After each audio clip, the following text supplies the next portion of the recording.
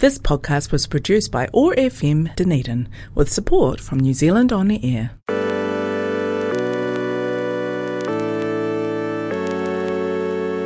Welcome to WOA, Women on Air, a podcast celebrating and championing women who are taking risks, making waves and challenging the status quo in their fields.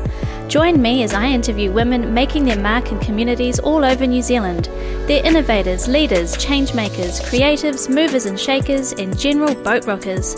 Listen in as we get exclusive intel about the successes, the speed bumps, the tangents, and the tips that got these amazing women to where they are today.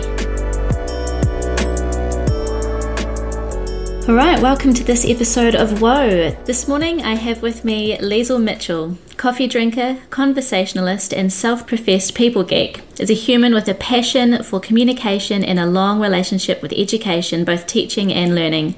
She was the quintessential anti-business, anti-capitalist BA grad who went from high school teacher of English and performing arts to ESOL teacher in South Korea to researcher and postgrad student of peace and conflict studies.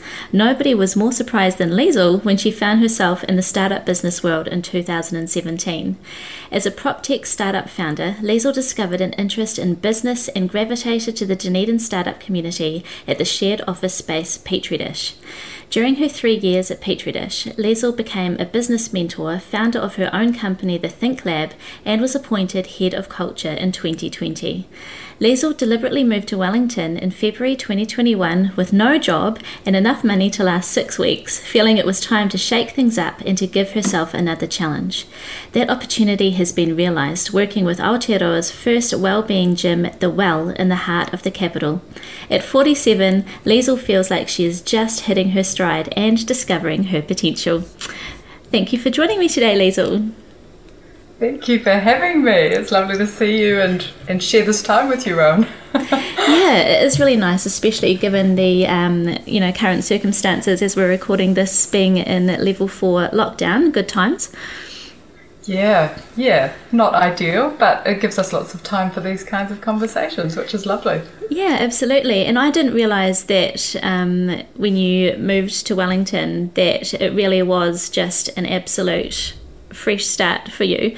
I didn't realise you didn't have anything sort of on the books ready to go. So that's a real leap of faith, back in yourself kind of situation, isn't it? Yeah, I guess it's one of those situations that people look at and either think you're a little bit crazy or a little bit courageous.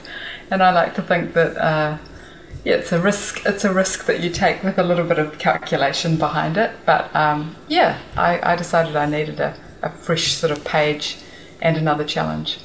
Wow, I'm really impressed. That takes a lot of guts. And so how are you finding Wellington?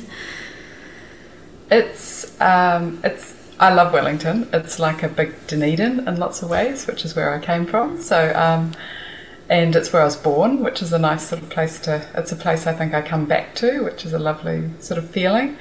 But it's just got a lovely energy to it, and I'm really enjoying the opportunities that it's been giving me. Oh, that's really great to hear. That's awesome. Let's just get right into this then, and hit rewind and start at the beginning. And maybe you could tell me about your childhood. So I take it you grew up in Wellington, possibly. What were you like as a child, and what was childhood like for you?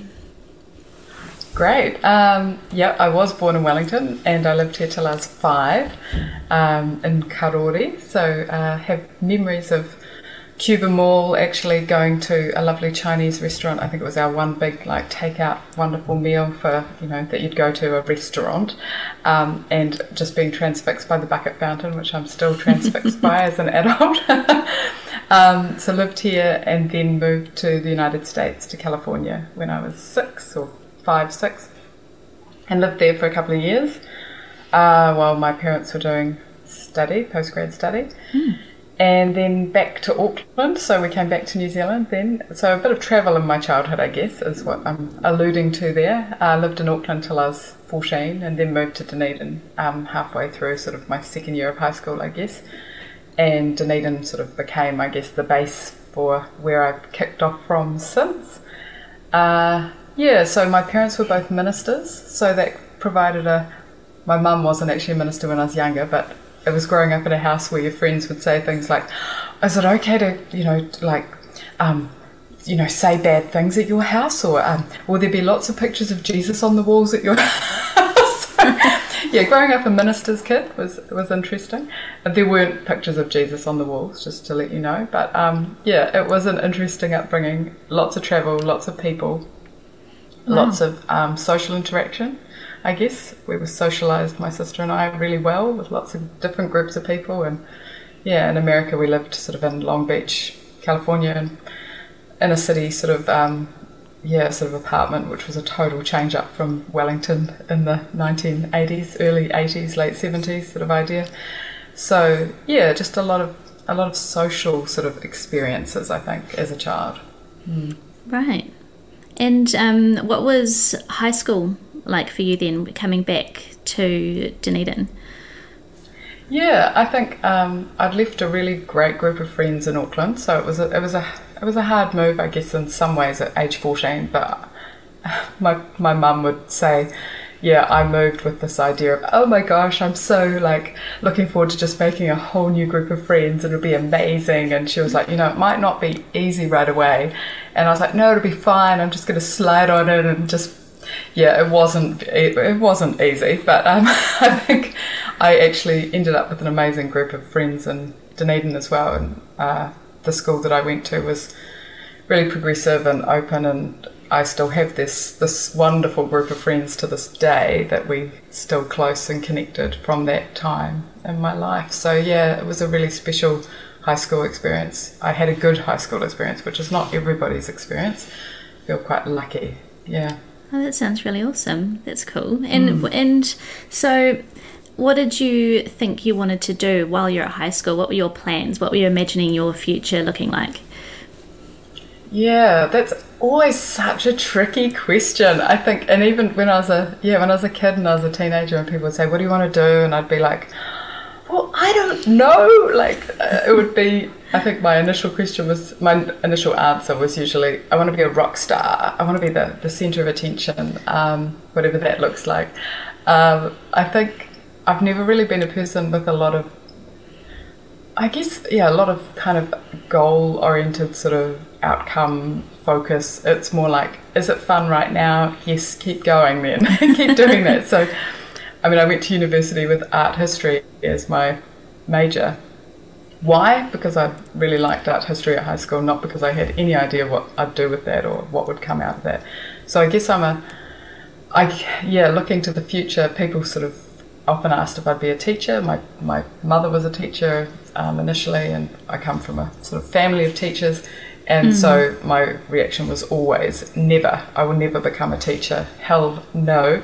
Of course, what did I end up doing? I became a teacher. So sometimes you should be careful what you say no to, I guess. But I never really knew what I wanted to do. I just knew that I actually really liked people, and everything that I wanted to do needed to be to do with people.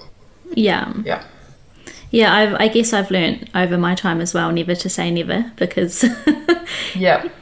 Life's funny like that. Comes back and bites you. Yeah. Isn't it? Yeah. And so tell me then, because you were teaching, but you do have an MA, or did you go back and get your MA in Peace and Conflict Studies at Otago? Yeah, that came later, after I'd taught for a number of years. I taught for a year in New Zealand as a high school teacher once I'd trained, and then ended up taking sort of time out, I guess, from teaching, reevaluating what I wanted to do, moved back to Wellington. This is where I sort of feel like Wellington's my space I come to when I'm making new decisions in my life or something. It's my my home spot that I come back to. And from that point I started learning Taekwondo. And as you do, just took up Taekwondo, and had no idea where Taekwondo was from. And then I realised it was a Korean martial art, and started to see advertisements around the place that were like for English teachers in Korea. And I was like, well, I'm an English teacher and I'm studying Taekwondo, which is from Korea. So clearly something is telling me to go to Korea. So I remember ringing my parents, who were living in Sydney at the time, And I said, I'm thinking of moving to Korea. And they were like, go for it. And I thought, oh, well, if my parents think it's a great idea, then it must be a great idea, because I thought they'd be the ones that might say, oh, what are you even thinking? Why Korea? So, yeah, I started applying for jobs and got a job as an English teacher in Korea. So, yeah, that sort of took me off in that direction, launched me into teaching in Korea. So I taught there for about 8 years, and then came back to New Zealand, actually with the intention of doing an MA in English teaching as a second language, and then heading back to Korea. So had a wonderful plan. So this is what happens, you make a plan. Did it work out? No. I came back and discovered Peace and Conflict Studies had just opened at Otago. It was a totally new discipline being offered through the university, and it just ticked all my boxes in terms of interests, and I thought, oh, well, I want to do that. So that was in 2010, I think, that I went back to university and did that course. Wow. And so all of those big plans to return to Korea, just did you put them on hold? Did they kind of just fade away, and they were kind of They percolated there for a while, and then, as often can happen, I met someone, we got into a relationship, we bought a house together, we had a cat. Suddenly there was like a lot of things that meant I wasn't going back to Korea. Yeah. So, yeah, for a while there, it was a bit of I was planning to go back. Like, what happened to that? And weirdly, quite a difficult sort of parting from Korea, because it was very much part of my sort of heart, I guess. And so re-establishing and rerouting myself in Dunedin was a real reverse culture shock, and a reverse sort of like, I guess, replanning again, saying, oh no, that's not going to be my next sort of 5 years or whatever it is. So I think it's helped teach me that idea of good, it's good to have plans, but equally it's really good to be able to say, oh, well, maybe those plans aren't the plans that are going to take place this time. And being able to sort of pivot or be flexible. That word pivot's that's a real startup word, isn't it? Isn't it? So tell me then, let's just segue nicely into you telling us about then the startup scene in Dunedin, and what led you into that space. Yeah, well, like it said in the bio there, I just had no idea I would ever end up in a space like that. And yeah, I really was very anti-business. Wrongly, I had this sort of idea that business was all about capitalism and it was just evil, and so I stayed well away from anything to do with making money, which was really just ignorant, I think, in lots of ways. So I've always been a real ideas person, and I was just talking idea that I guess could have been a business idea, that I spoke to someone who had a business background, and they said, well, why don't we do this together? Would you like to see where this goes? And I was like, oh, well, yeah, why not? And out of that sort of idea, the germ of an idea, and someone that said, yes, this sounds like a fun idea, let's take it further, let's make it into a business. It was just as simple as that. I kind of went, oh, this is fun, this whole business idea, of taking something that you think might work and building it up into something quite viable. And from that sort of point, we found a space at Petri Dish, and who were amazing sponsors of new, fresh ideas, and so supportive of connecting you to different parts of the Dunedin startup community, and just all these wonderful people in the building that had so much expertise in different aspects of business, that I was suddenly in this like Petri dish, literally, this sort of incubator of great ideas and generosity, and sort of just a real buzz of energy that I'd always looked for in academia, because I guess I'd been an ideas person, thinking, right, you explore ideas through learning, and had probably been disappointed by academia. So moving into this strange, wonderful world of business that I thought was never going to be for me, I actually found sort of a real community of people that I could relate to, and yeah, it was a very exciting space to move into. Yeah, I mean, I was lucky enough to also visit Petri Dish a few times, and places like that, those collaborative workspaces where, people kind of rub up against each other and ideas spark off each other is such an invigorating place to be. I always found it so energy filling walking into that space, and and I hadn't even thought about the existence of those places before either, and I'd been working up the hill as a teacher, and coming down from where I was working into that space, it's just a whole other world, isn't it, in there, Yeah. and I mean, what would you say are some of the qualities of a successful entrepreneur, if you're thinking about the kinds of people who are in those spaces and people who are trying to start up or have started up their own businesses? What do they share? What strengths do they have, do you think?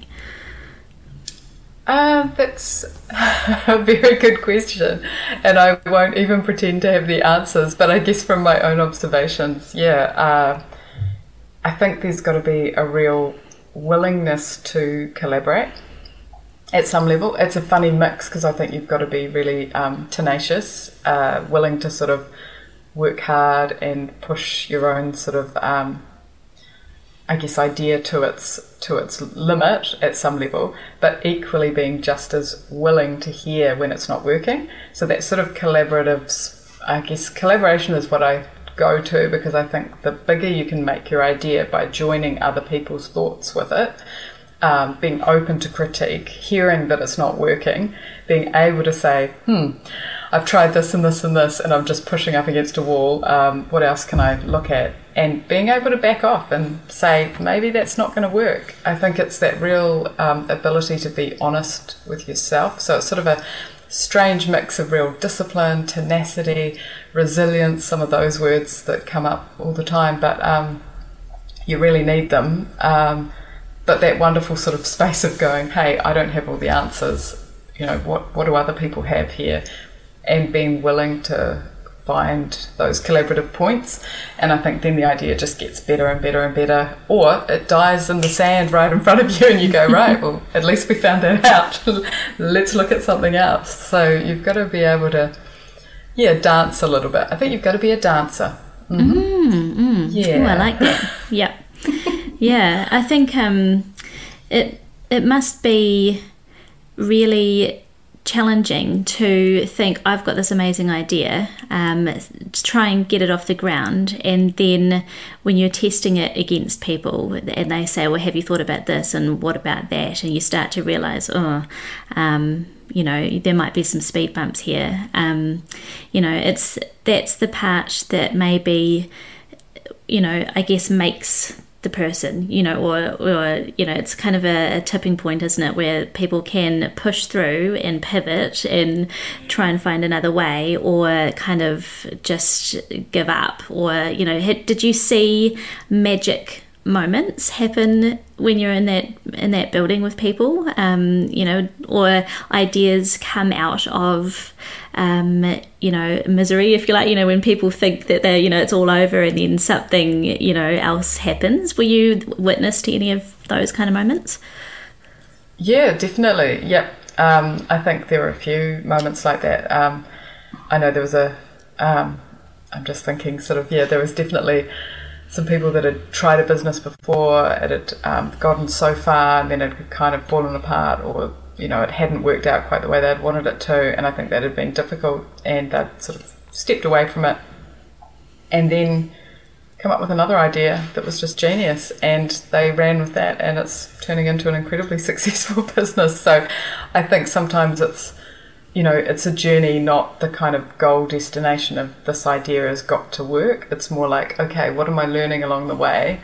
And this idea might not work. In fact, it possibly won't. And most I think ideas, it's hard, that 1 in a million kind of amazing idea that really just pops. It's not usually an overnight success, and it usually is lots of hard work, and it's possibly the thing that you see as being the success has actually been on the back of 16 failures that you've tried out and tested and they haven't worked, and you've gone back to square one. And So yeah, some of that sort of definitely I've seen, but you've also seen those wonderful moments of, people coming into the building like Petri Dish with just a really lovely idea that just builds and builds and builds, and you see it just from the moment people sort of talk about it, you can just see everyone in the room nodding and going, oh yeah, and it's so simple, it's so clear, as often a good idea is, and then just watching it sort of unfold, and that's just a gorgeous thing to see as well when you see people's ideas coming to life. So yeah, man, what an inspiring place to work. Incredible. Yeah, I felt just so lucky every day that I got to go to this wonderful human incubator of like life and ideas and generosity and expertise. It was just a real wonderful space to be in. And so you founded the Think Lab, and I don't know if that was from Petri Dish or while you were there, but yeah, tell me about the Think Lab and how it came to life. Yeah, well, the Think Lab sort of emerged on the back of the prop tech business that I started with a business partner that took us to Petri Dish, and that was a real hairy journey of like learning, lots and lots of learning, awesome learning, and I stepped away from that business in the end, but decided I wanted to create a space. I wanted to continue this sort of business journey, so I started the Think Lab, which is really a space that is trying to echo the way I live my life in some ways, how to build good ideas, how to collaborate, how to get that sort of think space happening for people.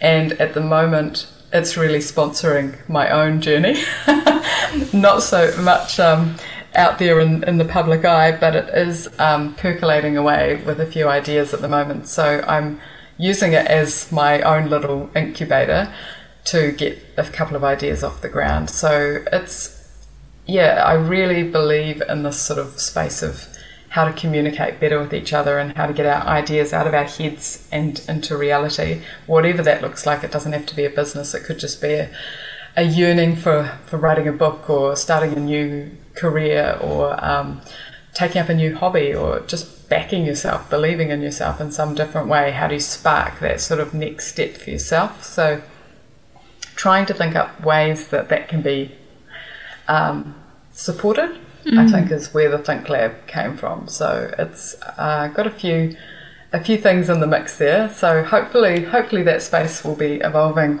over time. But I have a little space on LinkedIn there that I just use as my sometimes ideas space. And but it's a watch that space situation right now. Yeah, no, I can totally appreciate how everyone does need at some point in their lives someone to sound out their ideas with, and what, as you say, whether it's for a book or a new business or whatever it may be, and having someone out there who has the understanding of how to kind of help you bring your ideas or crystallize your ideas into, from some fluffy sort of dreamy concept into something you can actually bring to life and enact. It would be really useful. I would totally appreciate the Think Lab services in that regard. Yeah. Great. Okay, first customer, line up. Yeah. Yeah, I'm always trying to get crazy ideas out of my head and actually making them workable. Yeah, well, it's nice to even just get that validation that they're not crazy ideas, that they're actually, there's lots of good ideas in most people's heads. So it's like, how do you use those best for you? Yeah. And so I guess, that sort of makes me think about, lots of us are, working the 9 to 5 in various ways. And, but inside our heads, there are people still have goals and dreams and what if kind of questions. And, I think that more and more there's this idea of potential, and the concept of startups is actually becoming more well known. And I think that the world of work is kind of evolving in that way. There's this whole gig economy, isn't there, where people are doing sort of shorter and shorter stints at places as they're kind of seeking or yearning or looking for something. Do you think the workplace is evolving, to meet people's needs in that way, in your experience? I think, like most of us have experienced with, COVID hitting businesses in particular, well, anyone that works obviously has had to rethink the way that they work, which I think has been really valuable. Not easy, but valuable. And I think it's forced change in certain environments that it would have taken a really, really long time to maybe see some of those changes happen. But I think ultimately what we're learning from it is just that humans, we're not machines. We don't actually function best in sort of like that 9 to 5, 5 days a week, 40 hours a week sort of environment. Like, it's just not doing our best work. And I think somebody said to me the other day something about, look, I know you sort of have to have a little sleep in the afternoon, and you're not always like on your game, but like with your sleeping, because I have narcolepsy, so I need to take little snoozes, and so that interrupts my work day. And they were saying, but when you're on, you're really on. You're much more productive than maybe somebody that's sitting there for 5 hours at a computer. You know, your 2 hours that you do is usually really, really on. And I think that's sort of part of what I think we're seeing more, that sort of acknowledgement that actually choosing your own hours and maybe finding how that fits with your life and how it works with you as a person, you can actually really enjoy your work a little bit more. You can be more productive if you're able to choose that a bit more. And yeah, I think the workplace is understanding that a little bit more, but I think we're still very much locked into an old model that needs to be a little bit more updated and revised. Yeah. So what do you think might need to be, what are some of those updates you think might need to happen in order to kind of evolve some workplaces? Because I know there's some out there who've really pushed the boat out and have changed a lot in terms of the way they work, but there's others who are sort of lagging, and I think that they are starting to lose people. There's more of a turnover in those kinds of places. So what would you suggest some businesses could do to just up their game a little? I think one of the really important things is to make the people your focus. Like, I think if you can make the people that you work with and the people you're providing a service for your focus, then it's just going to work better. So if you make that your centre point, and I mean, I'm experiencing this with the work that I'm doing at the moment, that if you actually give people the tools to say, well, how are you doing and what do you need? And that's how you kick off every single meeting that you have. Then every person in that room has to not only check in with themselves to make sure that they're okay, but also they have to take responsibility for saying, well, actually, I need to have a coffee with me right now for me to be able to do this meeting. Can I have 5 minutes to just go get myself a coffee? Being able to sort of say those things and be a human, and your bosses or your management to be able to say, yeah, let's make sure everybody has what they think they need, then you've already started the day, like, I think, with the right kind of attitude towards how you care for the people that work for you. I mean, if we make people our focus, everything else flows out of that. And I think it's just reminding ourselves that we're all humans that need a lot of care, and we can provide that if we tweak things a little bit differently. Yeah, I mean, I think that's so simple but so powerful. How are you and what do you need? Just imagine if every meeting you had, you were asked those two simple questions and everyone got to go around and say their answers to those. You would find out a whole lot about how your workplace was or was not functioning based on the fact that it's the people who are making it function or not, isn't it? Yeah, I mean, you're absolutely right. It is so simple, and it really makes it's a game changer. I really think it connects everybody in that room or everybody in that meeting, because you're hearing important information. It creates a space where people know that they're going to be listened to, that even if they don't say anything else in that meeting, they've said one thing that's really important, that is actually, yeah, I'm doing really good, or I'm struggling, and I'd like to talk to someone about that actually at the end of this meeting. I mean, just being able to say that out loud, it's really big. So yeah, that would be my first port of call.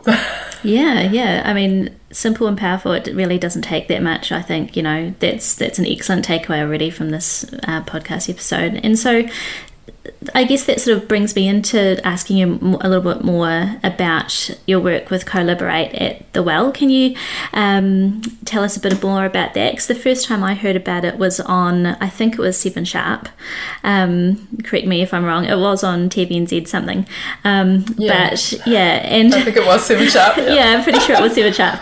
And hearing about the Well being the Wellbeing refillery, like it's a gym, but not for exercise as we know it, but for mental well-being. Can you tell us a bit more about that place and what your role is there? Sure. Yeah, no, it's a really exciting space to be working in. It's just sort of kicked off, so it's very new, but it comes on the back of a lot of preparation that Collaborate as an organisation has been doing for the last probably, I want to say 5 years or so, but I may be wrong. There've been different iterations of this gym, I think, over the last few years, and there's been lots of sort of testing out whether this is an idea of something, this is good business, startup business stuff, testing out the idea, seeing if there's a market for it, seeing if it's a need that people have, and there definitely is a need for a space that is, I guess, like a well. You go to the well to refill your cup, and you then take it back to your village, or you take it back to your family, you take it back to your community. And that's the same idea with this mental wellbeing space, is that it's a gym that you can attend for your mental health, and looking at mental health in the same way that we look at physical health, and saying that it's there's a spectrum of good and bad. It's not a negative thing when we talk about mental health. It's actually, we all have mental health. Where are the spaces that we can care for that health? The same way that we go to a gym to, shake it out, or do a pump class, or run for half an hour in our lunch break. Like, what if we had a space for our mental health, that we could take half an hour out of our lunch break and go and do a yoga session, or a reflective writing session, or a moves and grooves, which is one of the ones I do, living room dance party sort of session. So it's a really unique space, and I think I'm one of the facilitators. There's I think 6 of us that are facilitators. I may be wrong.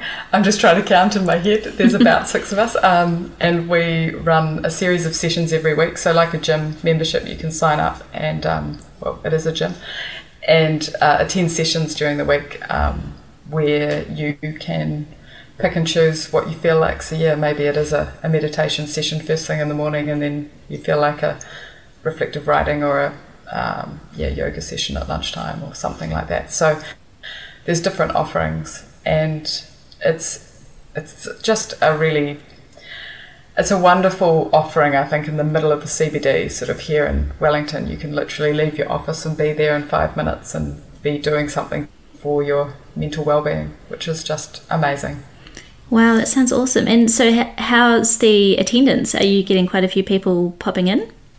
Yeah, well, I think we launched about 6 or 7 weeks ago now, maybe.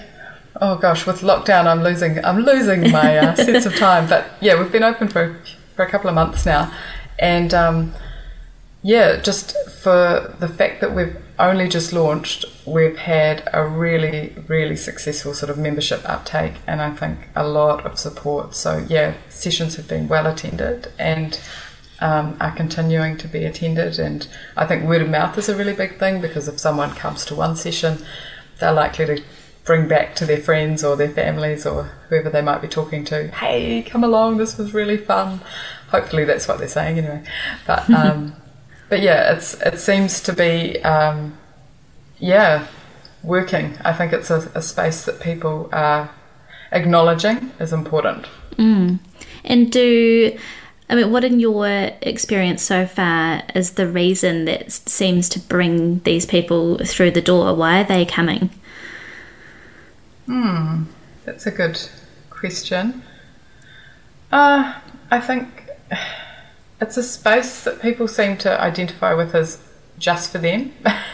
And it's a space that you can go to that's not asking anything of you. You get invited to do whatever is in a session. So the whole setup of the space is an invitation. And so you can just turn up and sit there. You don't actually have to, participate other than just be. And I think there's something really lovely about just being able to take that half an hour that's guided for you or facilitated in some way, and you can participate however you feel you can participate.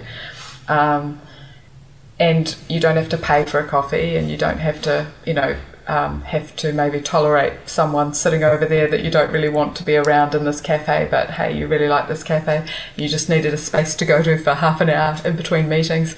I think it's that whole sense of giving people space to guide us into those sort of relaxed moments or those sort of reflective moments that we don't often make space for in our lives. So it's a way to deliberately make that space. So I think people are really coming there with that appreciation for, thank you for making me sit down and just be for half an hour or for an hour or whatever it might be.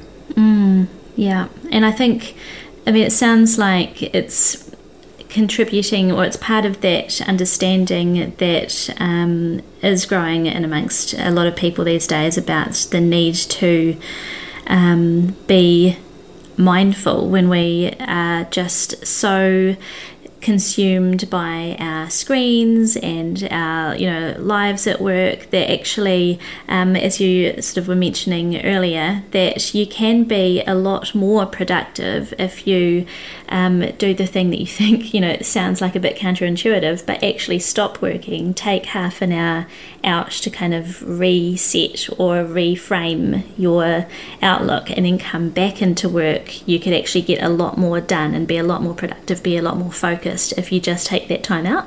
I know. It is like you say, feels very counterintuitive, and the only way it really works too is if you let go of the stuff that you have to do, that you're feeling worried about or you're feeling pressured about. If you take that half an hour and you're still thinking about that stuff, then it's not actually giving you the break you need either. So this is a space that probably actually does encourage you to refocus in a way that maybe you wouldn't do by yourself. It gives you a little bit of structure, but it also allows you a lot of room to take what you need from it. So yeah, I guess that way you can then go away and try to do that in your own time as well, which is really lovely. It's something that I guess sets up modelling for you to take into your own space and do at your own pace and in your own time as well. Yeah, I really like that, and I guess it's the kind of thing I'm assuming you don't need any special equipment, you don't need any like home gym style, you don't need dumbbells and things that, you just need yourself. Yeah, I think mostly it's just about making that little bit of space for yourself, a little bit of time, and this is a sort of a guided way to do that. Yeah. And what do you find, or what do you hear as sort of the things that are having the biggest negative impact on people's well-being lately? I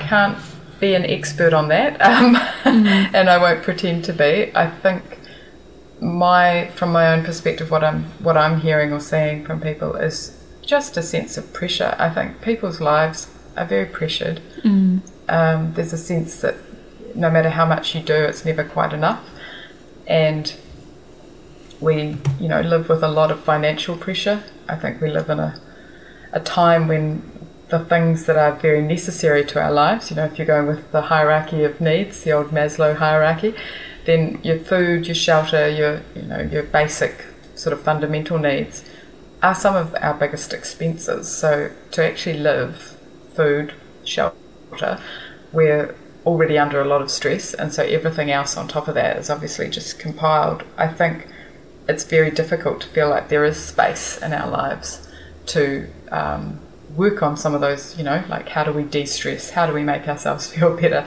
I don't even have time for that because I'm too busy making the money to just make sure I have a house, and that's where I think our society's got some real big changes to make, because we are putting pressure on those basic needs, which is scary when those basic needs are actually under massive pressure.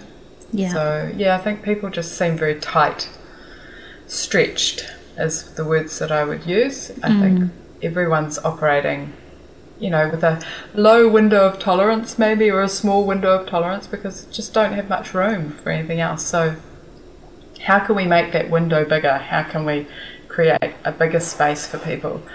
Are some of the things that I guess I think about. Yeah, and I mean, what are you hearing from people in the Wellington scene? Are there businesses that are recognising that, or workplaces that are recognising that and are making changes to support people's well-being? I think so, yeah. I think Wellington's being quite... I think the Collaborate work that they're doing is got some wonderful support behind it from various spaces in Wellington, spaces and places, businesses, people. But I think, and I think there is much more of a push now towards sort of well-being being part of a business's sort of like one of their top priorities for their staff, which is absolutely wonderful. And I think I've talked to a number of people in Wellington that are definitely a part of that sort of movement towards staff feeling like they've got space to do things, that they support things that are well-being initiatives, etc. So that's great. I think there is definitely a move towards that. But I just think we've got to make it bigger. And I think, like we were talking earlier, just about that whole check-in, which is definitely something that the Collaborate team do exceptionally well and have taught me how to do. Someone that came into it going, oh, why do I need to check in? I don't need to check in, I'm fine. Like, why do we spend this first 5 minutes checking in, with each other? And then I'm like, oh my gosh, this is fantastic. It's so important. So I think just adding in some of those little things into your workspace, I think are things that we're seeing a little bit more of. And Wellington's quite progressive, I think, in lots of ways. And there is, I think, a bit of a shift towards that. That's really good to hear. And I mean, just that simple check-in phrase and questions, is something that really doesn't cost anyone anything and could actually add a huge amount of value to an organisation. And I know that there are, there's been a lot of organisations out there supporting businesses with well-being and things to do for people's well-being, but it's more than just kind of adding a fruit bowl to the staff room, isn't it? Like, what are there some? I mean, that's nice and that helps. That doesn't detract from well-being. No. But are there any more suggestions you have, or one more simple, thing that maybe an organisation could add into their routine that might contribute as well to people's well-being, apart from, the fruit bowl or the, the gym membership or something? Yes, that's putting me on the spot, isn't it? Because I was going to try and come up with something just beautiful, like a pearl of wisdom that you could take away. Everybody would be singing the same note at the end of this. I don't know, but I do think that, I think the way that you communicate with your staff, or the way that you run a workplace, I think communication is one of the key sort of things that you can work on in terms of listening to what people need, and again asking if there's things you can do. Whenever I've felt very supported in workplaces where, rather than sort of saying, hey, I've seen you haven't done this, could you get it to me, like, what's going on, why is this not on my desk or whatever, instead of saying that, I've seen you haven't done this, what can I do to help you? What sort of barriers are you facing at the moment? What's going on for you? Not that it's a mistake that you haven't done it, but more like, hey, there's obviously some barriers for you. Do you want to have a chat? What's going on? Actually taking notice of this human being that might not be on top of their game. Well, rather than saying, hey, you're not on top of your game, say, why? And what can I do? How can we make it easier? Because then you've got a productive, wonderful human being that wants to help, wants to change, wants to do the work if they feel like they're being heard. So I think that communication level, just checking in again with people, I think is the key. Yeah, no, I hear that. That's awesome advice. And so I guess something I'm interested in hearing from you also, because you work at this wellbeing gym, and it's very new. What do people get wrong or misunderstand about your work?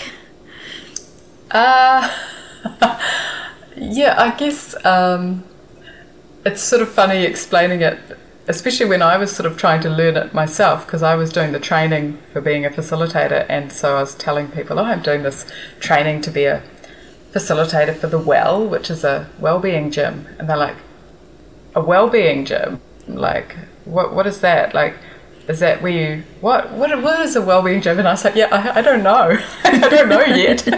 I think it's a really good space. Yeah, I think mostly you have people really interested, like, oh, that just sounds really interesting. I don't get it yet. Like, tell me what that means. But as soon as you start to sort of talk about, well, you know, a space where you can go to that's actually for your expression, connection, reflection, and relaxation, it starts to sort of trigger, I guess, people, regardless of whether they're getting it right or not. I think it's taking them to the right space. But yeah, I guess when you say the Well, it's it can bring up all kinds of conversations. Yeah. I can imagine. I guess I'm sort of at that point where I'm very interested to hear, you know, you've talked about, you're saying you feel like you're hitting your stride now in life. And so what would you say to your 18-year-old self if you could give yourself some advice? What would it be? Yeah, that's funny, because I actually, I do feel like I'm hitting my stride, but then at some level, probably at every age, if you had this conversation with me, I'd have said, I'm just hitting my stride. It's like it just gets better. But I think my 18-year-old self, I would just say, because I don't think I'd do anything differently. Like, I really think everything that I've done obviously has brought me to this point. So I've made the right and the wrong decisions at every point in time for the right and wrong reasons, and this is why I'm here now. So I think I'd just say to my 18-year-old self, enjoy what is happening in your life. Like, all of this is important, and just to, I think I have enjoyed my life to date, but I think that it's just, and also when things get tough, it will pass. You know, this is temporary, and I think that's also really helpful for any stage in your life, just to let yourself know that this is temporary. Enjoy it when it's great, and you can ride it out when it's not quite as easy.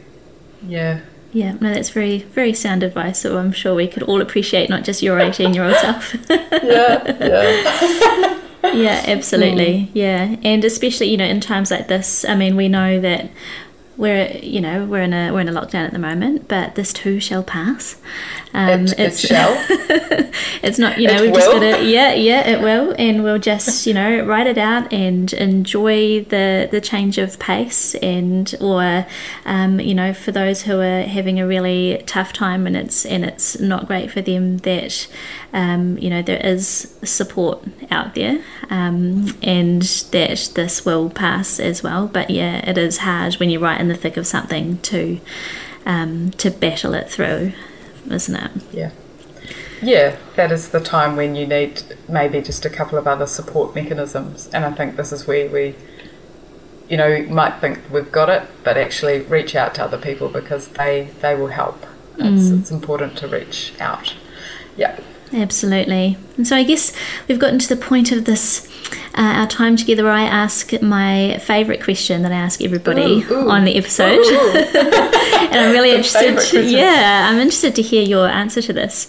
So here we go. What would you rather do? Steer the boat, rock the boat, build the boat, or something else?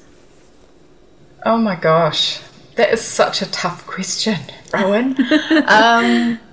Because I'm quite a control freak in lots of ways. I'm quite relaxed on one level and quite a control freak. I mean, ideally, I wouldn't even be in the boat, because I don't like boats, and I love water, but don't put me on a boat. So, I guess I'd either like to be the boat, you know, so that I could be quite in control at some level, or definitely a navigator. I'd like to be able to at least work out where I'm going and know where I'm going. But yeah, I think I'd want to be in charge in some way, which is not so much necessarily needing to steer, but being the boat feels quite like I'm encompassing everything then. Yeah, I'm not a rocker. I don't need to rock the boat, but I do like to know what's happening. So yeah, being the boat sounds like I'd have all the information. Yeah, I like that. Yeah, I can totally understand that. Cool. And then, yeah, if someone else started steering, you could at any point take back control, seeing as you are the boat. Yeah, the boat gets to choose, right? Yeah. It's like, we're just staying still. We're going to ride this out for a bit longer. Yeah. Nice. Yeah, and I like that. You just go with the flow, the boat will just ride through the storm. Nice one. I like it. Well, look, thank you so much for coming on and having this conversation. I've learned a whole lot, and I'm really excited next time I'm in Wellington to pop into the well and see what it's all about. It would be lovely to see you there. Yeah, it's an amazing space. I recommend anyone to check it out if they're in Wellington or passing through. Absolutely. Awesome. Well, thank you so much for joining me. Thank you so much for having me. Lovely to chat with you, Rowan. Likewise. You have been listening to WOA, Women on Air. You can search for our page on Facebook, and we are at WOA_podcast on Twitter. New episodes are available from the OAR Dunedin website, oar.org.nz, and wherever you find your favourite podcasts.